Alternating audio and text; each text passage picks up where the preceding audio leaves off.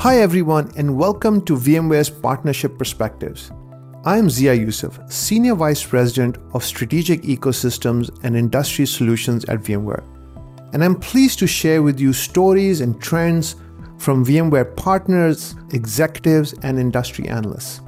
In this episode, I'm joined by Luke Clifton, Group Executive at Macquarie Telecom. With over 29 years of experience in the telecommunications industry, Luke provided his take on how customer needs have evolved, the necessity of data sovereignty, and the critical role Macquarie plays in bridging the skills gap for its customers. Enjoy part one of your conversation now. Well, hello everyone. My name is Zia Yusuf, and I'm the Senior Vice President at VMware for Strategic Ecosystem and Industry Solutions. I'm absolutely delighted today to welcome Luke Clifton, who's the Group Executive at Macquarie Telecom. Pleasure to have you here on this somewhat sunny Sydney morning. Disappointingly miserable Sydney sunny morning. When I flew over here, I was expecting something a little different, but this conversation is going to make up for it. But look, first of all, thank you so much for the partnership with VMware. Thank you so much for the collaboration. Macquarie Telecom is doing some amazing things in the market, and I'm really excited to just have an opportunity to chat with you about that. So if we'll go through a series of questions, and just kind of maybe starting just at the top here with the telco space. I mean, there's been so much innovation that has happened in the market on the consumer side, on the networking side, certainly on the B2B side. If you step back, forest, not trees, kind of how do you look at that evolution and where things are, especially in the Australian market, but if you want to kind of broaden it to on a technology trend as well? I think this is probably the most exciting time for the telecommunication industry that there's been, not only here in Australia, but probably globally. And there's a contest for the innovation. There's a contest for the hearts and minds of the consumer and the industries that we're going after, the markets that we sell into, about what is the role of a telecommunications player in the ecosystem for our customers and to the IT world of our customers.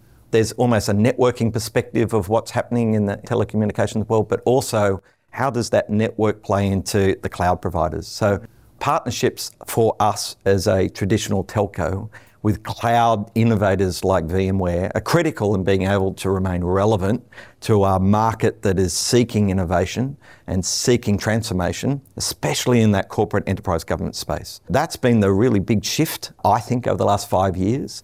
Is the cloud providers are moving in the telco space and the telco space are trying to move into the cloud space. And players like us being able to stitch together solutions for customers is really where the action has been for us over the last 5 years. Has what your customers have demanded, has that shifted in the last 3, 4, 5 years versus before? Or is it the quality, the speed, the cost effectiveness? Do you see any difference in what they're demanding? So there's been a couple of things that have been happening. Firstly, it's all about the application. Like just stepping back from networking and multi-cloud providers, and it's about the application and who's got access to the application, where do they have access to that application, the performance of that application, how secure that application is. Now, you've got different, almost philosophical perspectives of who's in control of that. Is it the network provider and the performance of that application at the edge or on the device, or is it actually sitting in the cloud? Now, the right answer is a combination of both. So we've been a very strong partner from day dot with VeloCloud and VMware for SD-WAN, for that performance of the bandwidth and the performance of that application over the bandwidth and which particular application takes priority. But also, we've been a long-term partner with VMware for your cloud solutions. So our whole private cloud and our infrastructure from a cloud perspective is being built on the VMware stack. So we've been uniquely able to provide almost that combination of SD-WAN, networking performance and cloud performance for our IT customers that we're selling into. And so one of the words you mentioned was edge, which is obviously getting a lot of attention. The definition of edge varies a little bit. Use cases are very important. Real-time data is very important. How do you look at edge both as a solution provider, and what are some of the use cases that you're seeing from your customers that are really kind of driving the demand for the edge? Really, it's sort of three aspects that I'd like to explore with you. So the first one is, as a telco provider, we like to talk about sites. And we talk about the edge as being an address So we might have a customer that might have 200 sites across Australia or maybe globally, and we would call the edge of where a telco would naturally terminate a service. We might put a box on the end of that and we would call that an edge. But you and I both know it's more than that now, and I think COVID brought that to life more than anything else. All of a sudden, our customers weren't at 200 sites anymore. They all went home. They were across 20,000 sites. So then, of course, you're getting into this conversation about the edge being actually the device that's getting access to the network and the performance of that device and that application, and that becomes the edge. And then what particular applications can be deployed to the edge at a certain performance standard, making sure that we've taken through latency issues and performance issues in relation, but also security. Who's got access to the network and in what way? So this debate about where the edge is now is becoming critical in the conversations we're having with customers for security, for performance, and also for data sovereignty purposes as well. I'll pick up on two, again, things there. One is on the security side, right? I mean, obviously, any place you have software in any shape and form becomes exciting from protecting that asset. How has the challenges of security evolved, and how much of an issue is that for you today and for your customers? It's critical. And I think it's always been one of those concerns in the past, but it hasn't been of primacy when you considered that you knew where your network was. You had all the protocols and controls around a network, especially when you're terminating sort of your own private network at certain sites. COVID sort of really brought that to life, that all of a sudden now we've got lots of holes in terms of the security infrastructure. So there's a couple of things I'd like to unpack here. Firstly, for the type of market that we're selling into, that sort of corporate mid-market enterprise, they might have an IT team of 10, 20, 30 people. And who's looking after the security of that network at any particular point in time? So you might only have in your organisation a couple of people that are responsible for looking at the security of your network. Who's got access to the database? Who's making sure that the intrusion detection is happening? Where is the data being compromised? And so you might only have one or two people. That's a real problem in a 24/7 world, where you've got geopolitical threats, you've got all sorts of state players trying to get access to your data, you've got criminal networks, you might even have recalcitrant employees in your own organisation trying to misuse. Cybersecurity is one of those buzzwords, but have real meaningful impact for customers when they've been compromised from it. I think we've all got those horrendous stories of people being attacked by malware or phishing, etc. So the IT departments are being asked by boards and their executives, how are they protected from that? And when you look inside of your own IT resources, who's actually looking at that 24/7? Well, that's a job role for players like us. We've got, in my own organisation, over 200 government-cleared, what we call NV1, government-certified engineers constantly looking after the networks that we look after with VMware for the security of that data and where that data sits. So this is conversation number 1, 2, and 3 in almost every interaction we're having with customers now. It's about security first, and once you've gotten past that gate and ticked the boxes that you can do this job on our behalf, then we get into conversations about the network and what multi-cloud it's going to sit on. Security is primacy. And so when you bring some of these topics together, security, data privacy, and so on, one of the topics is on sovereign clouds that comes up. And we're delighted that you've joined VMware's Sovereign Cloud Initiative, which is becoming a fairly strong set of capabilities and programs you're running throughout the world. How do you think about sovereign clouds as a topic? And then what was it about VMware's engagement with you and how you're serving the Australian market on that? So this is really important for us. And it's really important for our industry, and it's really important for the customers that we serve. For the type of customers that we engage with, which is mainly government, enterprise and corporate customers, many of them are looking for sovereign cloud capabilities and certifications to warrant an engagement with a particular provider. We have always had a domestic sovereign play inside of what we've done and taken to market. So therefore, partners like you who have been able to engage with us and give us the right comfort and certifications that the data and the performance of the cloud that we're partnering with you is also certified is critically important to the customers that we're selling through to. So we've got a lot of customers in the banking and finance industry, a lot of customers in the industry, a lot of customers that are leaving some of their credit card informations with us. All of these things are now becoming more tightly regulated in the Australian market, and I think globally as well. So having sovereign cloud certification, and like I mentioned before, over 200 government cleared engineers looking at that infrastructure, looking at that data all the time, is a ticket to the dance and being able for us to sell the solutions through the customers that we're chasing. If I could just kind of a broader question, the pandemic has had all kinds of interesting impacts, just obviously on the way we work and hybrid work and so on, but also has shown a spotlight on the fragility of supply chains, both physical supply chains, but also digital supply chains, if you will. And that's led to even more excitement and energy around sovereign clouds. As you look forward kind of 5-10 years, does that become more and more extreme, more nationalistic? Is globalization at threat from that perspective? It's definitely a trend away from globalization and moving more back to a domestic sovereign view of the infrastructure and assets and the skill sets that need to be in place to be able to service the digital economy and our customers moving forward. So one of the things that I've been very vocal about in our market for the last 10 years is many of my competitors have, and even some of our customers, moved a lot of what I would call the human capital infrastructure and skill sets that we've needed in this nation over the last 10 years offshore. And now, I'm sure it's the same in almost every country, there is a real skill set gap between what customers are demanding, what we need to provide, and the human infrastructure to be able to provide that skill set for customers. So our own customers are really struggling getting the skills that they need inside their own organisation to be able to manage their networks and their clouds in the right way. That's why players like us become critically important. I think we've all gone through now the journey of seeing many of our own suppliers also struggling to give us the type of infrastructure that we need to be able to build out our own business. So that's even tighter for the customers that are selling through to. I can't see that trend going away anytime soon. As we move more to a consistent now view and certified view of what you are required to provide to the customers that we're trying to sell through to, I think those demands are only going to increase, not go back. Obviously the physical supply chain, which was at risk, but also this kind of digital technology or data supply chain is becoming more bifurcated, where you can pick different systems, whether it's the US and so on.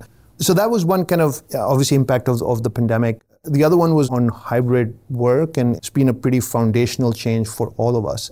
So maybe a two-part question. One, how has that impacted the solutions you provide to your customers? And then internally on how you operate and your teams, how have you seen that evolution?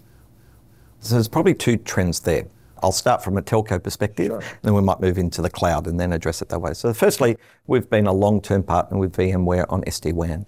And we found for those customers that had embraced a software-defined networking infrastructure first, were more easily able to adapt when COVID hit. And all of a sudden they went from 200 sites that they were having to manage to 2,000 sites when everybody was working from home. I think that's a well-acknowledged trend that happened globally.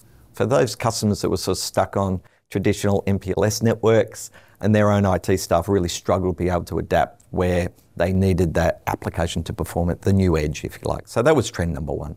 The second one that we saw was in the middle of COVID, you saw still a lot of people working remotely, moving their application stack from on-prem to a range of different multi-cloud environments.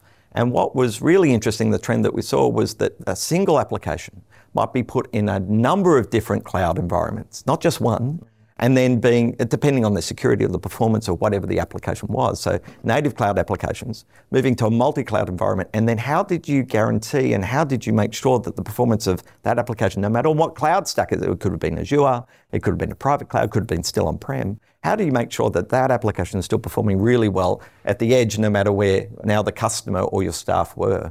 That was a huge trend that we saw during COVID, an acceleration of those discussions with IT staff. Now, the real difference for us was we're a very face-to-face type of organisation. We've got skilled staff that like to come out to people and talk them through and grab a whiteboard and walk through the different solutions. It's like we were having to do that online. So we were having to adapt to this new environment, having those skills and conversations with customers off-site and being able to still accelerate what customers needed in that space. What's really interesting out of that, in the last year of COVID, so for our FY22, we did more SD-WAN site deployments in 1 year than in any other year with VMware, in any other year since we've launched the product.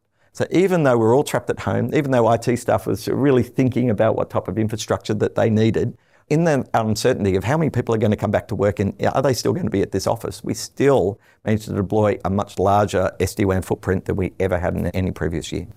It's been absolutely remarkable, the acceleration of digital transformation at all levels of the stack, the applications down to the infrastructure and so on, and the resilience and flexibility that the cloud provides. And at the same time that that's happening, all our tech partners and companies having to kind of organize and reorient and restructure themselves.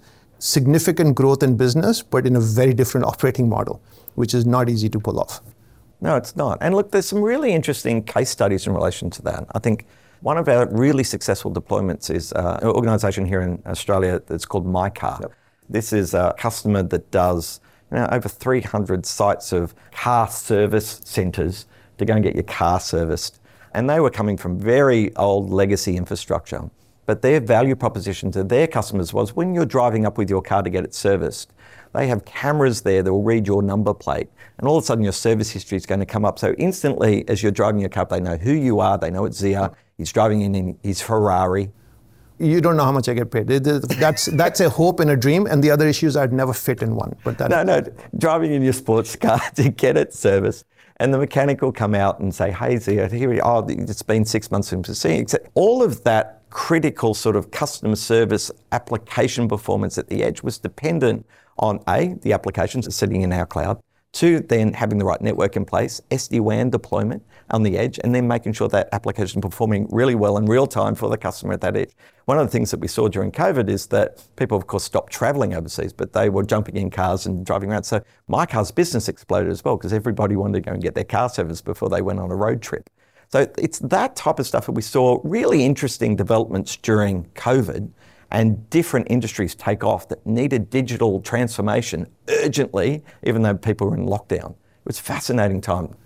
And then, of course, MyCar was a joint customer together with you and a great success story there. And I think a fantastic example of having real impact on the business model, which is what we did together with MyCar as well. And a consumer orientation and the user experience, right? At the end of the day, so much of this technology kind of leads up to that change in that user experience and not just the cost side of it. Being able to deploy networks and infrastructure quickly for customers inside of, for those that are going through digital transformation was critical. There were another 2 customers in there that we were very successful with together. Explosive growth during COVID because everyone's sitting at home going, what am I going to do? I'm going to go and get a pizza. And so massive growth. And so we were able to enable digital transformation for them because they're striving to improve their customer delivery time and response times for customers ordering pizzas. We saw explosive growth with another customer here in Australia called Green Cross, and they provide pet services. Because the other thing that you did during the middle of COVID was go and buy a pet. So they saw explosive growth in their business as well, but they couldn't keep up with their legacy infrastructure and the way that their applications were performing with their legacy systems. They needed a partner like VMware and Macquarie to come together and deliver that so they could continue their growth during a lockdown period. So it was a really fascinating period of time to see those industries and those customer demands translate to real demand for players like you and I. And we're back. I hope you enjoyed part 1 of my conversation with Luke.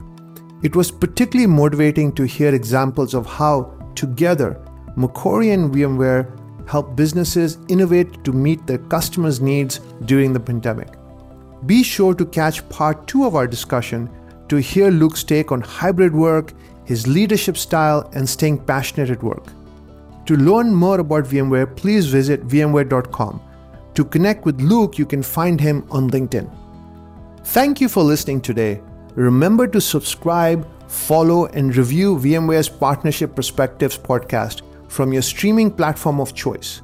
For more information on VMware and our partners, please visit the Partner Executive Edge page on vmware.com. I'm Zia Yusuf. Thank you for listening, and I hope you'll join us next time.